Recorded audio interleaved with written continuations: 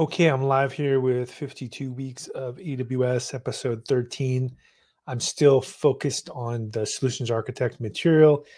And last week I was able to talk about some networking material, but this week I'm going to get into more networking and talk about connecting networks. And what we'll do is I'll just go ahead and share my screen here to start with.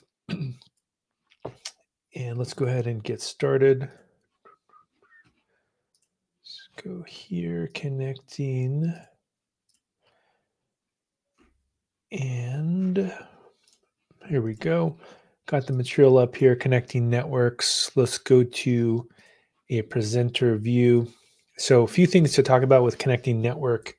We're going to cover these topics today. Architectural needs connecting to a site-to-site VPN, also talking about direct connect VPCs in AWS with VPC peering. This happens a lot with maybe a SaaS offering that you're using like Databricks, scaling your VPC network with Transit Gateway, and then also connecting to VPC via supported services. All right, so let's dive into this and get started. Architectural needs. This is always a good place to start as you have some cafe and you want to make a multiple VPC architecture. So how would we do this? Well, let's get through some of the details here. To start with, we would want to talk about site-to-site VPN. And this is a highly available solution that you can use to securely connect your on-prem network and your branch office to your VPC. So I've definitely used this with AWS. It's a pretty cool feature. And what's nice about it is that you can have your own network inside of AWS with, let's say, like a front end website that you're developing. You don't want the public to see it yet. So what you could do is you could set up a VPC with S3 and have your static site hosted there.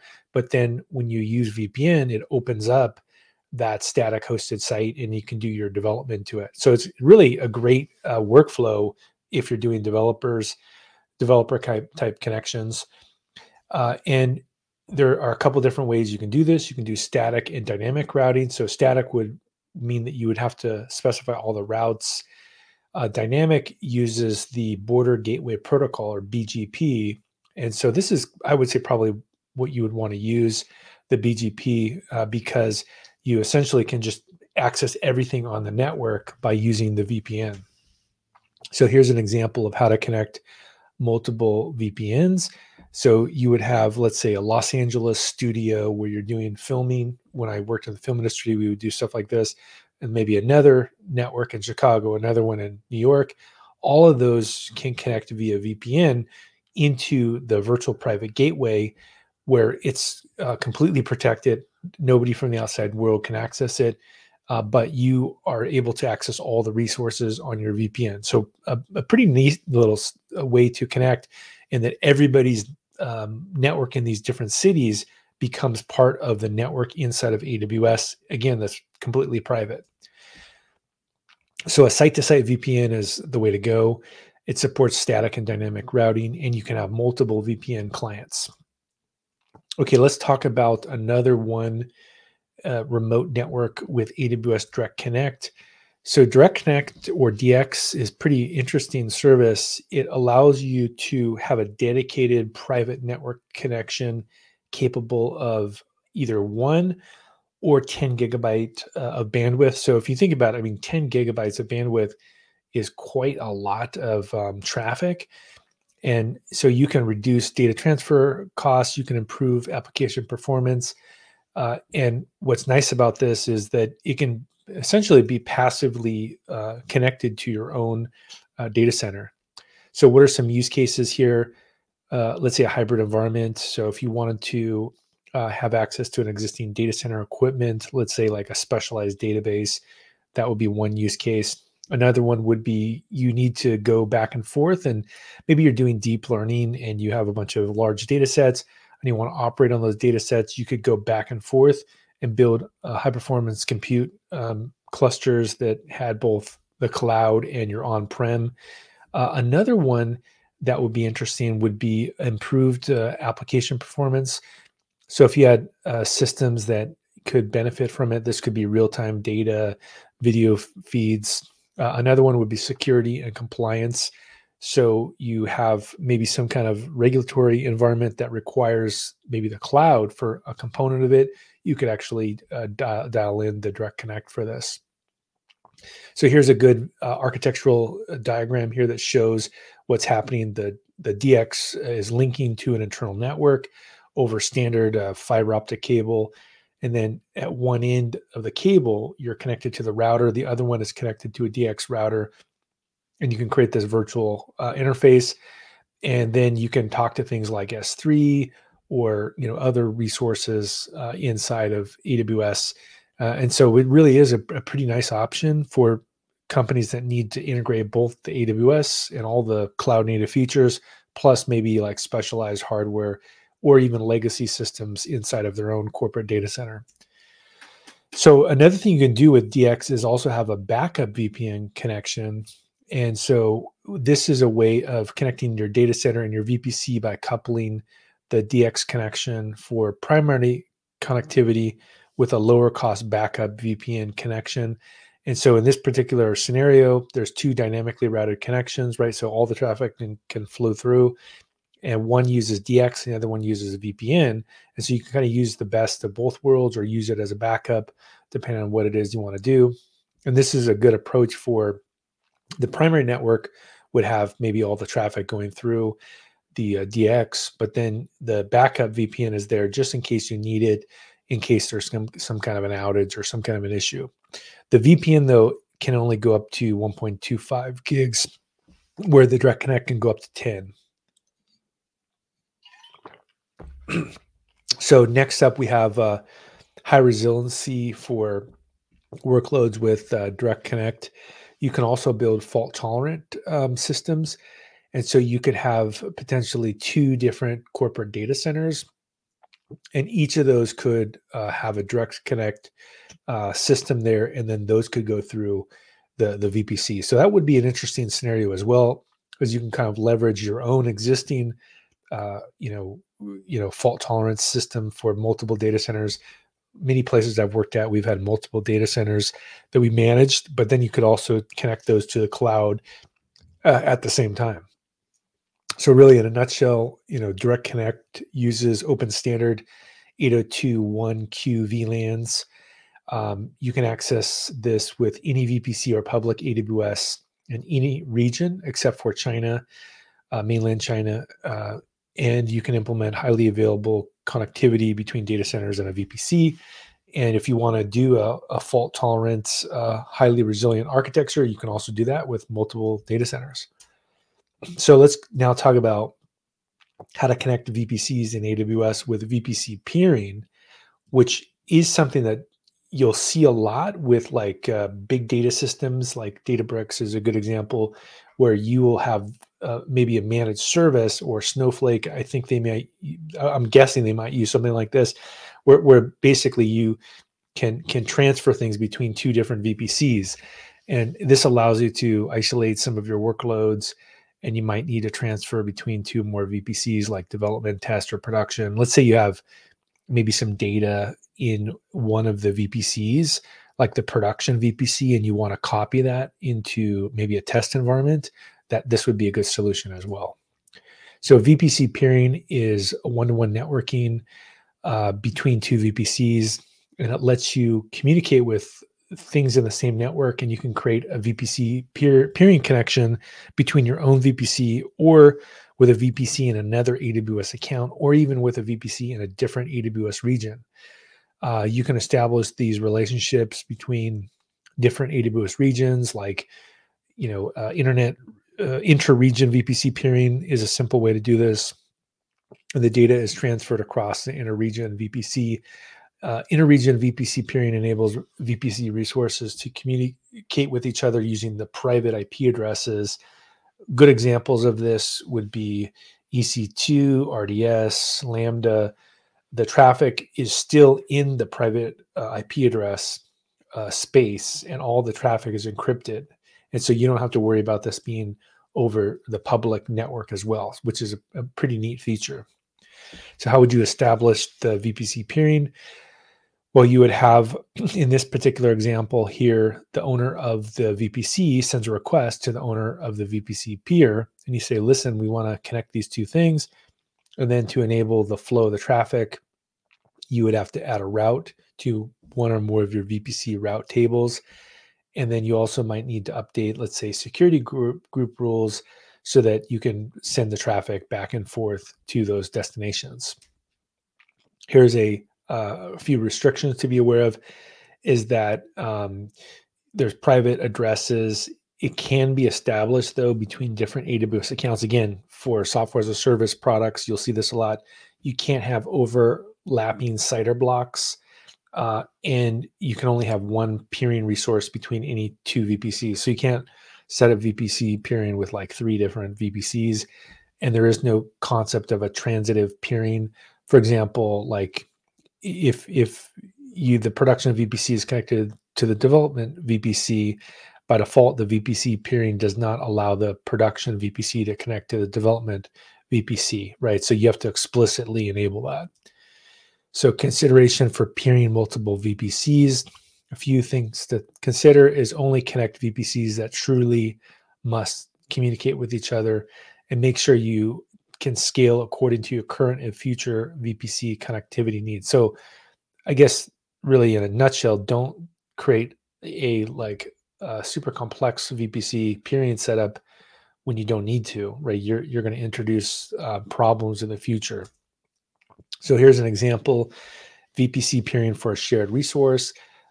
In this example, a department in a company peers with a shared service, and this VPC is able to connect to maybe Active Directory, the security scanning tools, monitoring, logging tools, and then the VPC peering enables company applications that are in different VPCs to access the shared services. All right. In a nutshell, VPC peering is one-to-one, and you can establish them across different regions. And there's a few things to be aware of. Like, for example, you can establish a VPC peering between totally different AWS accounts, which is pretty interesting.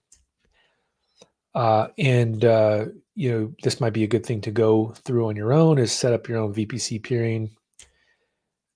And let's go next here to talk about scaling a VPC network with AWS Transit Gateway. So in this example here, we have a network that is across multiple VPCs. So we have something where it has got a lot of stuff going on, customer gateway, VPN connections, all kinds of peering. But what if we want to just make something much simpler, where you have, I guess, more of like a hub and spoke type model? And so how would you do this? Well, we can do this with AWS Transit Gateway. So what is it? It's a service that enables you to connect your VPCs and on-prem networks to just one single gateway. And the advantage of this is that you basically have a central gateway into each VPC on-prem data center or remote office. And so it's a hub and spoke model, and it simplifies your network and reduces the operational costs, because each network can only need to connect to the transit gateway and doesn't need to connect to every other network. And any new VPC is just connected to the transit gateway and then automatically available to every other network. And so you can use this to connect up to 5,000 VPCs in on-prem networks. So this is a very interesting scenario here, where if you did have to do something that was at that level, this would be a great solution. So here's a scenario. You want to connect 3 VPCs. You potentially would want to learn how to deploy AWS Transit Gateway in those with non-overlapping IP addresses. So you would then go through and set up this Transit Gateway hub, and it would be a regional virtual router for traffic between the VPC and the VPN. And then you could set up a Transit Gateway through Amazon VPC dashboard, and you could just take a look at how it works. So the next thing you would do is connect the VPC through Elastic Network Interfaces, or ENIs, and then those would be deployed into the subnets. And then you'd have to go through and make sure that the availability zone that's part of the VPC has an ENI that connects to the VPC to the transit gateway. You can do this by selecting at least one subnet for each of the availability zones for the ENI. And so in this particular example here, what we have is a route table for the VPC3 that has a single destination that is local for VPC3 using that network. So after you go through and you attach the ENI, the next step is to add a route to the VPC table to send the traffic. In this particular example here, we see that the VPC3 route is a traffic destined for that network, which is 10.0.0/8. And this route enables any traffic from the VPC3 going to either VPC1 or 2 because the CIDR block 10.0.0.0/8 includes the 10x0016 CIDR block, which is used by individual VPCs. So really, it's kind of gluing these things together. And then 4, you would update the transit gateway route table. And then once you do this, the transit gateway is able to send any traffic destined for the network through to the locations that it needs to go to. So really, it then becomes the hub and spoke. You can also use the transit gateway to connect multiple VPCs and also have isolation as well. And so you could prevent your VPCs from directly connecting to each other, and you could make it decide if traffic from one VPC has to be forwarded or not, which is a nice capability. To implement that strategy, you would in the transit gateway route table send all known traffic to the VPC, and then when traffic for any of the VPCs in the 10.0.0.0/8 network is sent from VPC3 to the transit gateway, you would then have the transit gateway forward the traffic to the VPN as shown right here on the slide. And this transit gateway will not send the traffic to any other VPCs because there's no routes, right? So you have total control over how to route the traffic once you have them hooked into the transit gateway. You could send them to all, or you could isolate the traffic.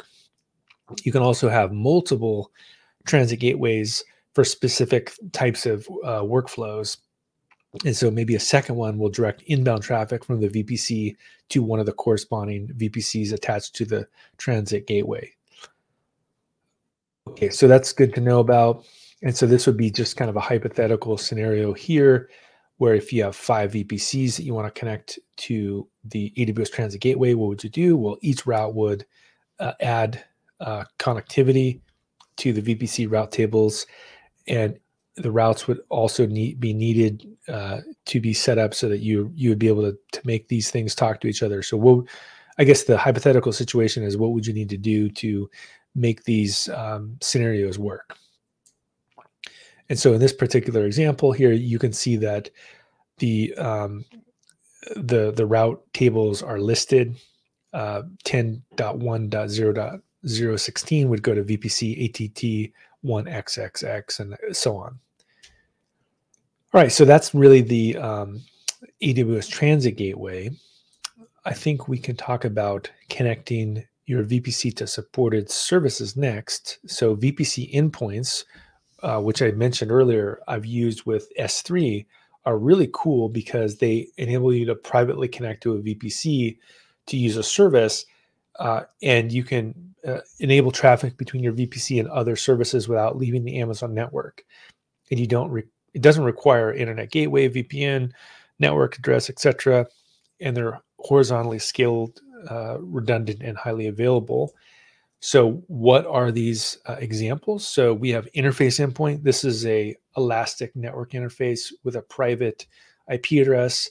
And so this would be an entry point for traffic. And an example would be this private link concept. Examples would be CloudWatch, EC2 API, Elastic Load Balancer. The second one is a gateway endpoint. And this is a target route for your route table. And this would be something that would work with S3 and DynamoDB. And what's nice about this is there's no data processing or charge. You're just billed for each hour that your VPC endpoint remains provisioned inside. And how would you set this up? Here's an example of an interface endpoint. You would first, find the service you want to use. Let's say Kinesis.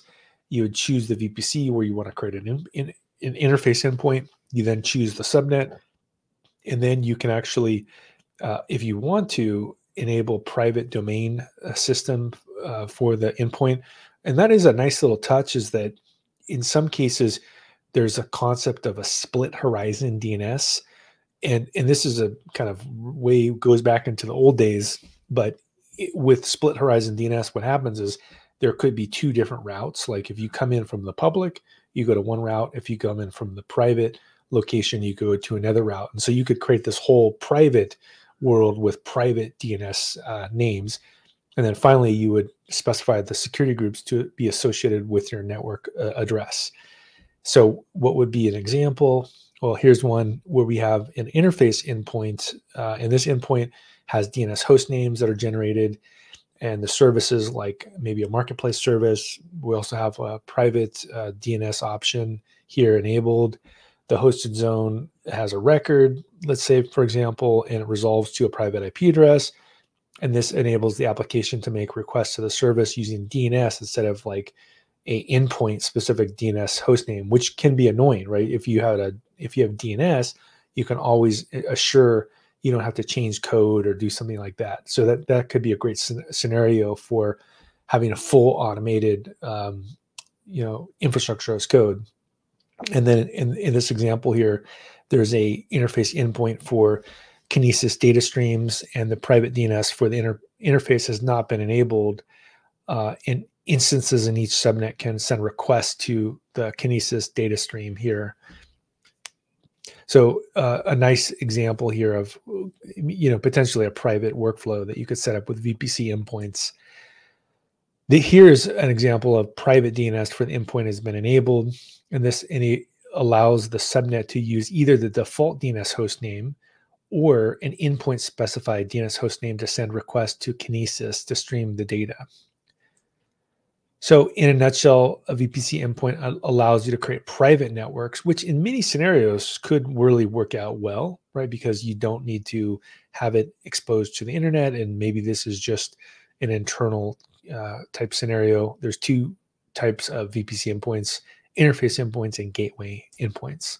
So really to wrap things up, we talked about on-prem network to AWS cloud, how to connect VPCs, connecting VPCs in AWS cloud by using VPC peering, and then also how to scale VPCs in the AWS cloud, and also how to describe VPCs to support your services. So in a nutshell here, I think next week I will we covered today the connecting. I'm going to cover securing user access and application access next week. So thank you for showing up today. I'm going to maybe wrap things up and just talk a little bit about some of the things that are interesting about what we covered and what I've done in the real world. I think the VPC endpoints are very interesting, like again, with things like AWS S3, because of the ability to essentially use it to do private development, of, let's say, statically hosted websites. The VPN scenario is also a really nice scenario to have very high security. You don't want to be exposing your resources to the public. And there's many scenarios if you're working in a global workplace. I mean, really, at this point, pretty much everybody works from home. You would want to have all the people, the software engineers in your organization, use a VPN connection to connect inside. And then once you're inside the VPN connection, you would be able to actually go through and use the resources like you're physically on the network. So really a great strategy for people using these kinds of scenarios. The other thing that we talked about was these direct connect scenario. And I think that's actually a very good scenario as well, where if you are doing, let's say, deep learning or, machine learning or, you have some kind of like managed, big data system, you may already have an investment, but you still want to use AWS. Using this direct connect solution is a great scenario because you could get this really fast bandwidth connection between AWS and your own physical data center. So it's, I think some of these topics sound a little bit abstract, but in the real world, actually, they're very, very useful to be able to use these kinds of resources. And it is worth studying how to use those services. And I would say probably VPN and VPC are some of the most approachable services in terms of things you can play with very quickly. And I would encourage you to play around with those. So again, I'll see you next week where I talk about securing the users and applications.